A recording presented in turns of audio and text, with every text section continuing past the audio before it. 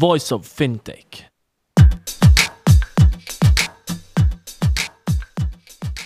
Welcome to Voice of Fintech, a podcast mapping out the Swiss and global fintech scene, connecting fintech enthusiasts with startups, incubators, accelerators, business angels and VCs, and incumbents interested in partnerships. Voice of Fintech will help you navigate the fintech ecosystem. Here you can listen to the startup founder stories, what investors and incumbents are looking for when dealing with startups, and find out more about resources provided by incubators and accelerators. My name is Rudy Falad and I'll be hosting this podcast.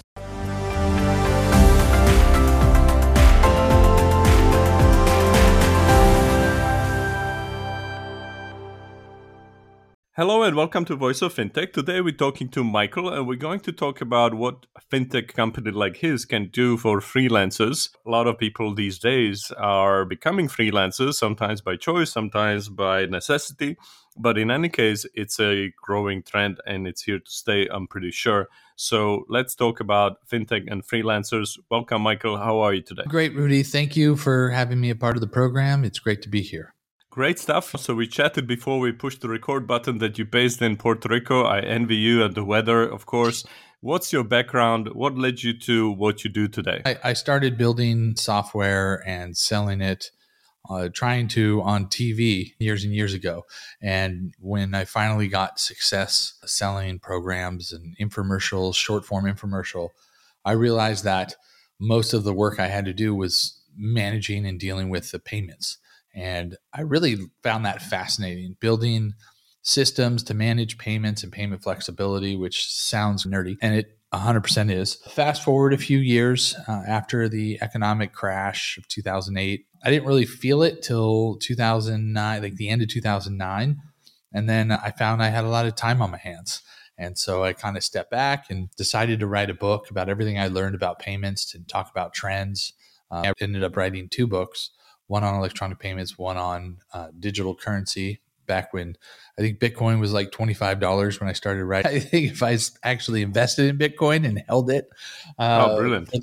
For the amount of money that I spent writing the book, I'd probably be a billionaire, but that's okay. I really enjoyed writing the book. After the economic crash, I had a subscription billing platform that I was really proud of. But personal issues, business issues, the economy itself, everything was crashing, and I almost had to walk from the company. And I had a big swanky office and 50 people. And I'd like to say it was the full Michael Scott. I would go in, we had the Halloween party, the Christmas party. We tried to build a company culture, and that all got wrecked. And I had to do the painful thing of letting just about everybody go except for a very small team. And we all worked from home, which was weird. It was like I couldn't even afford an office at the time. And it was very painful. And I almost just let the company go. But the guy who's now the managing partner of that company, he convinced me to go online and find a freelancer developer that can keep the business going, that because he knew things were going to change. He's a great friend of mine, my friend Behzad Sharifi. And so I said, okay, man, we'll try. It just broke my thinking. He jumped in. The quality of the work went up. Even after letting go of like about 10 developers, the quality of the work went up. The stress went down. The system got more stable. Things got a lot better. And he's still the CTO of that company. And Behzad Buzz is running the business, and it's thriving and doing really well. A few years after the crash, I got things back on our feet. It was a couple years, and we got stable. And I'm like, wow, okay. I'm not managing the subscription billing company anymore. What would I do when I was 36 at the time? What would I do if I wanted to commit the rest of my life to one business? And like, I like working. I think I can work till I'm about 76. That's 40 years. And I'm like, yeah, I could commit to 40 years. And what am I going to do? You're going to turn 65 and then all of a sudden stop? I want to be actively doing something for the rest of my life. I enjoy it. And so it just hit me. I was like, I've got to be in this business where we can access all this talent all around the world. And up until that point, after we brought on who's now the CTO of that company, I started testing out workers for other things and made some mistakes, made lots of mistakes, had some bumps and bruises, but ultimately it was a lot better. And we were able to get a lot of things done and make friends around the world and enjoy truly getting to know people. And it didn't just help us get more work done and what have you. And I felt like we were more worldly and we had a more worldly culture. And I really like that. And I try to bring that to GoLance, where we try to bring a worldly culture, because you can tap some amazing people when you're working with freelancers all around the world. But there's so many benefits that I don't think the average eye sees. They're like, here's some work, get it done, thanks, goodbye. But when you can bring someone in that, say, is in Zurich and you're in Puerto Rico, you get an entirely different perspective on what you're trying to build. And oftentimes, it's extremely valuable. Let's start also with the big picture, because there is a big debate coming out of pandemic about future of work, right? And you look at the incumbents and their management is trying to get everybody back in the office. People maybe don't want to as much. At the same time, that percentage of work done by freelancers, I'm sure it's growing versus the full-time jobs. And so it's a crossover of remote and on-site freelancers and full-time jobs. How do you see the future work when we look at those dimensions? Yeah, I can't understand why people are trying to wrangle people back into an office. The first question I would ask is, what's productivity look like? I fell in love the other way. I found that me being in the office, as unfortunate of a reality as it was, more destructive. Me seeing the same people every day and having that type of culture, by and large, was more destructive and did more damage than it did good. Giving people a well-articulated plan, well-articulated objectives, and arm's distance, almost decentralized work, I think we could use that on-trend term, that showed to be extremely more powerful in accomplishing results. I get there are some people that are clinging on to that old way, and look, maybe it makes sense for them and their culture and their business. I see it going the other way. And when it comes to full-time versus freelance, and you mentioned some of the benefits that you can access also at the same time being remote, you can access the best talent out there in the world versus full-time. But I think the issue is also sometimes there's just not enough work for full-time. And maybe that role needs 10 skills or 20 tasks, and you don't have that much work. So you cannot hire somebody full-time. It doesn't make sense. But the freelancer would be a good solution. In other words, just chopping that job into task level, right? Yeah. And it gives the freelancer more freedom to work with who they want. And not everybody wants to work with the same people all day. They want to have a certain variety and flexibility, because they're like, hey, I'm doing great. I'm learning some fun stuff with this project. One of the challenges is bringing somebody on, having especially technical people and developers. Like, they get bored of, it's like the old commercial, Dunkin' Donuts commercial. It's like, time to make the donuts. Like, people don't want to do that. They don't want to show up, clock in, and be at the same kind of boring, I don't even want to say boring, but the same process day in, day out. They want to work with other people because that's how they learn. And people are figuring that out. But other people really like it. They like to come in. They like that security. I think it's not necessarily the work or the job. It's making a relationship with high quality people that you can depend on, and treating them fairly and treating them well, regardless of where they are in the world, regardless of the economic geo disadvantage. So you mentioned your company's name, GoLance. So what does GoLance provide, and why is GoLance what freelancers need? So we're a freelance marketplace. We're a two-sided marketplace, and we're one of the smaller ones, but we're growing. And what we found is that we go out and we try to really have more of a one-on-one approach with the freelancers that we can, understand their value, and try to help them get, whether it's working with us, sometimes we have them do work for us on projects, or we have them work with other people. And we get clients, some that post jobs, some that just ring up our people and say, hey, I need somebody that does this. Can you get me somebody right away?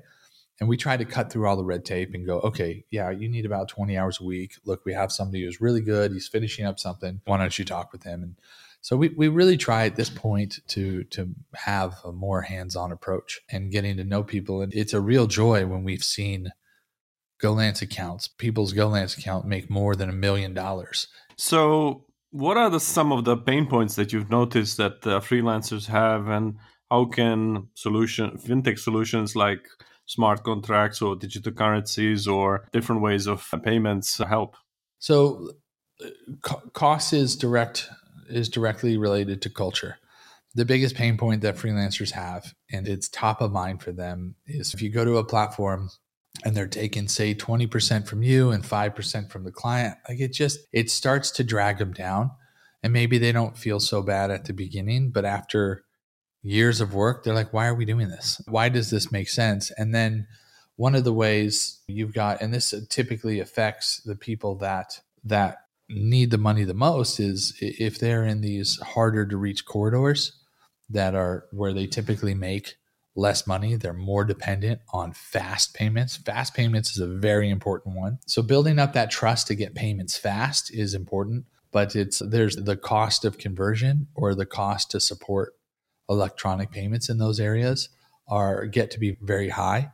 And we have seen industry counterparts, not going to name them, but we have seen in discussions, and we've understood that they don't make it easy, and they take advantage of situations like that. Our focus has always been to drive that cost down and drive quality up. Quality of relationship first. The way smart contracts are dealing with that, I think we're a ways away. If we're working with a digital asset contract, how is that going to help somebody out there in their own local currency? Right now, it's still a bit of the Wild West. How the future is going to be, I can't quite. But if there are more ways, more merchants, more ways to buy things with digital assets, which looks like is what's happening, that is going to cut down on a lot of the cost. That's going to cut down on a lot of the money exchange fees. And that's going to make things a lot easier for people working around the world to keep more of their money. Okay, understood. So basically, you mentioned really the fees that the platforms take from the freelancers, but I also mentioned that your key selling point is relationships, focusing on quality. But generally, when people talk about driving the cost down, they talk about automation. So how do you distinguish from your competitors? How are you different, and how can you get the cost down where they cannot? So I think in payment, so there's cost and value, right? So the value from a payments infrastructure, a support infrastructure, and from a personability infrastructure, I think we're better. From their recommendation engines and their profiles and their automation, right now we have work to do, and we are rapidly doing it. It's not just on our roadmap; it's an everyday conversation pushing that ball forward. But I think that all the other platforms are going to recognize at some point that we all exist to serve our community and not the other way around. So just as a simple differentiator, we've had 2 price drops.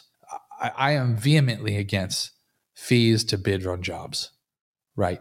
Like that to me that's antithetical to my spirit. I don't ever want to charge somebody looking for a job, ever. I think it's bad. And that's something that I've learned throughout this time. If somebody's, especially you're charging somebody the same amount to bid on a job that's $75 an hour that somebody's bidding on a job that's $5 an hour. And it's almost to a point of cruelty. So I try to encourage people to apply themselves. Like you've got to actually show up and put your best face on. So on our roadmap, it's, dude, you've got to look the best. You got to have a video. You've got to show that you actually can perform this job. I don't want to clutter a client's inbox with unqualified talent. So if I can say, I don't want to charge you a penny to try to work with somebody, but I am going to have you put in effort to make sure you look the best and you're showing up the best.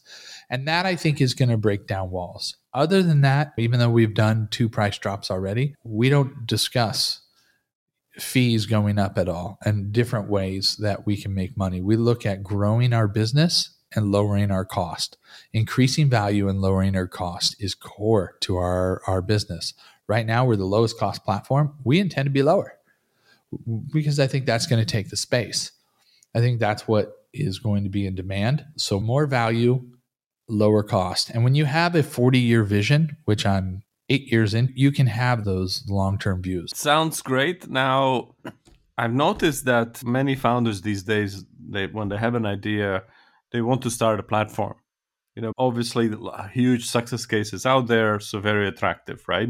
your platform business is a two-sided marketplace, as you mentioned. Can you give people some advice? How did you overcome a cold start problem? At some point, you just had an idea. You didn't have a platform with both freelancers and the clients on the other side. So which side of the platform did you prioritize? How did you take off? You're talking about the chicken or the egg. You Yeah, can't get the clients without the freelancers. You can't get the freelancers without the clients. exactly. I went out recruiting, and I'd worked with a lot of great people for a long time, and I knew their quality, and I got a lot of people saying, hey, I need help here, I need help there. So I focused on clients. I focused on clients, getting them quality people and bringing quality people to them when I could. And I just asked that they work through the platform. So it just starts with one client. It starts with one freelancer. When you know you're working with someone good, you go find someone that needs that support. When you find a good quality client needs support, you go find someone that's good in quality that can support it. And I would stress the quality both in the client and the freelancer, because that matters. And we've reluctantly and painfully, especially in our early days, we've turned down clients that were like me. So we looked at what we call now the sickness of the industry, which I think is just about cured. It's where, especially in the early days of these freelance platforms, the mindset would be, oh, I'll just find someone in a poor region of the world and I'll pay them nothing and they'll do whatever I want and they'll build me a website and I'll pay them nothing per hour. It's a huge loss for everybody. They get something to do, but they don't get to satisfy their client. They're going to say whatever they have to because their need is to feed their family. They have to provide, and they're going to say whatever they want. We've put here's the way you get there. Here's the prove it model. Here's how we can qualify you. And spending that extra time with people that we try to automate as much of the pre-qualify as possible. We're continuing on that, adding tests, cognitive tests, creativity tests, not just specific skills tests, and then profile completeness, not just simple profile completeness, but really putting in genuine effort, adding to the value of the platform. When somebody puts in that time and attention and they really put their best foot forward, I'm in debt to that person and I owe them an opportunity to find a good job. So it sounds like you focus on both. You focus on quality, on the long-term view. Yes. Frankly, if I were really selfish and I want to throw in some buzzwords here, it sounds like you understand what the net promoter score is, because every successful match brings you more, but you cannot be transactional. You are more relationship driven and have a long-term view, and that's your key to success, right? That's how I would translate what you just said. Thank you. That's very true. And then the more things we can do to build automation in that process, we're going to do, because we really want to help as many people as we can. What's the technology behind your solution? Is there anything that you would like to highlight that is different from the other platforms? Or is there something where you think people shouldn't spend too much time because it doesn't really matter, and what matters is building a business and a marketplace? I would say modularizing is the most important. That allows for flexibility in building any platform. So you don't want to build one big monstrosity. You want to modularize things. We spend a lot of time discussing the decentralization of the work, decentralization of projects, decentralization of teams, allowing modules to work together, but not having one big, massive platform. So in the spirit of decentralization of teams, decentralization of projects is core to our technical growth. And I think it should be anybody building a platform. It's very dangerous and very costly to build one big, massive platform. And what you find is when you make a change in one aspect of it, it can affect all types of things down the line. But if you modularize and you take aspects of a platform and you build them even with different teams where they're able to plug into each other, that's been a significant difference. And that's a mistake we've made early on that we've corrected, and it's having a huge impact on our ability to grow. And anybody starting up, all the platforms of all different types that are starting now are all taking that decentralized approach to their own platforms, modularizing their platforms so that it's not one big monstrosity. The UI is different than the back end, and so on and so forth. Right. aspects of a platform are built differently and plug into each other cohesively.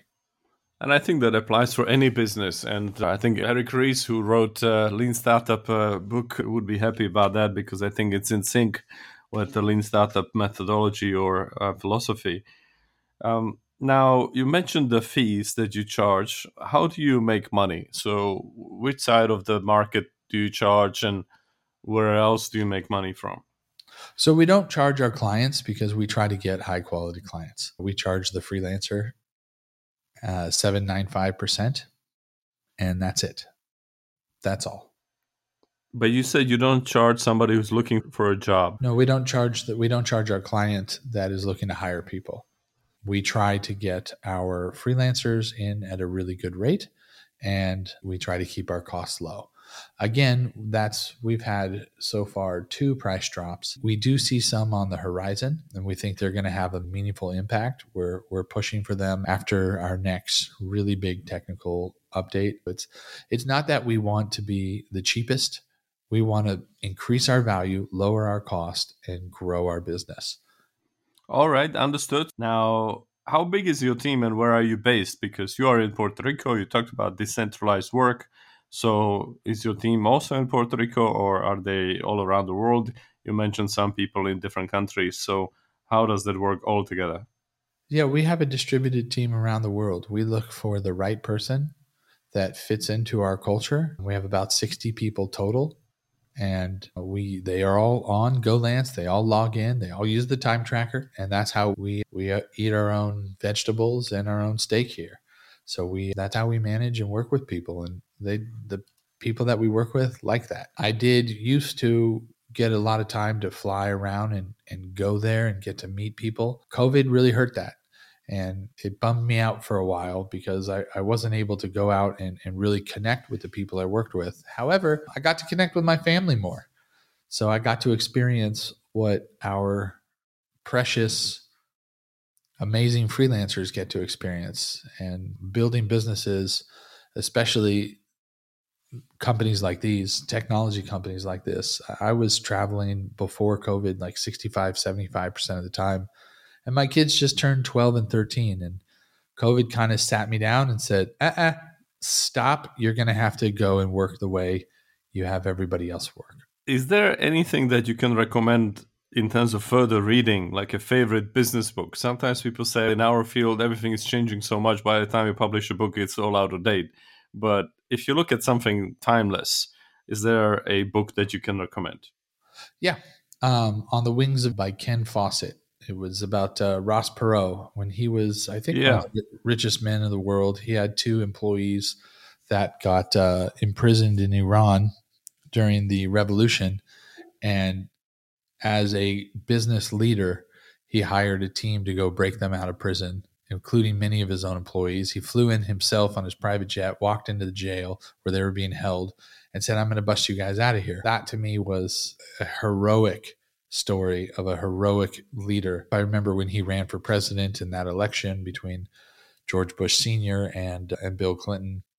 But I had no idea that he was a true hero until I read that book. And it's not so much the fundamentals of business, but it's the fundamentals of caring about your people and taking care of the people that take care of you to such an extent that you go to literally the other side of the planet and you risk everything to protect them. And I think that to me is timeless leadership. And so and it's an amazing story and an amazing book. Very interesting. Thank you so much. Now, to wrap up, I'd like to know what's the best way to reach out and what kind of people would you like to hear from most? Who would be most relevant for you? Well, come to golance.com where we could use, I think we have one client come to us to fill 10 developer positions. So if you're a good developer, look, be a big fish in a small pond. I really do want to help people and I want to help this industry.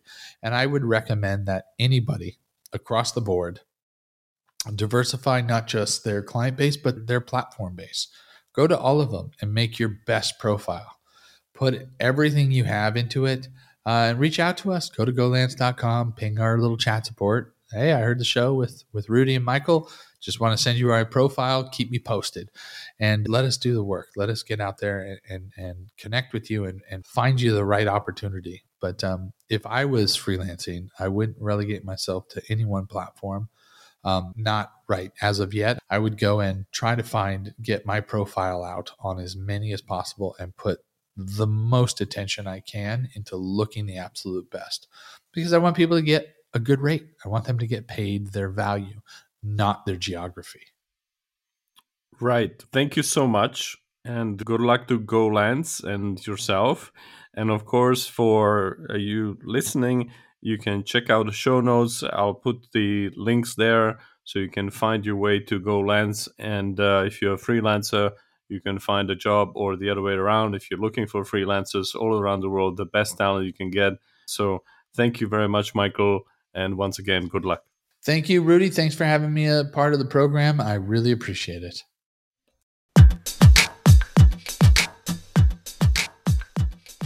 Thank you for listening to Voice of Fintech podcast. If you haven't already, check out also voiceoffintech.com, where you will find all the episodes and additional resources related to the podcast. You can also subscribe to Voice of Fintech on Apple Podcasts, Spotify, Google, or any other podcast app that you like. If you have any suggestions on the topics or guests, or how to make this podcast better for you, please email us at info@voiceoffintech.com. Happy to hear from you. Thank you.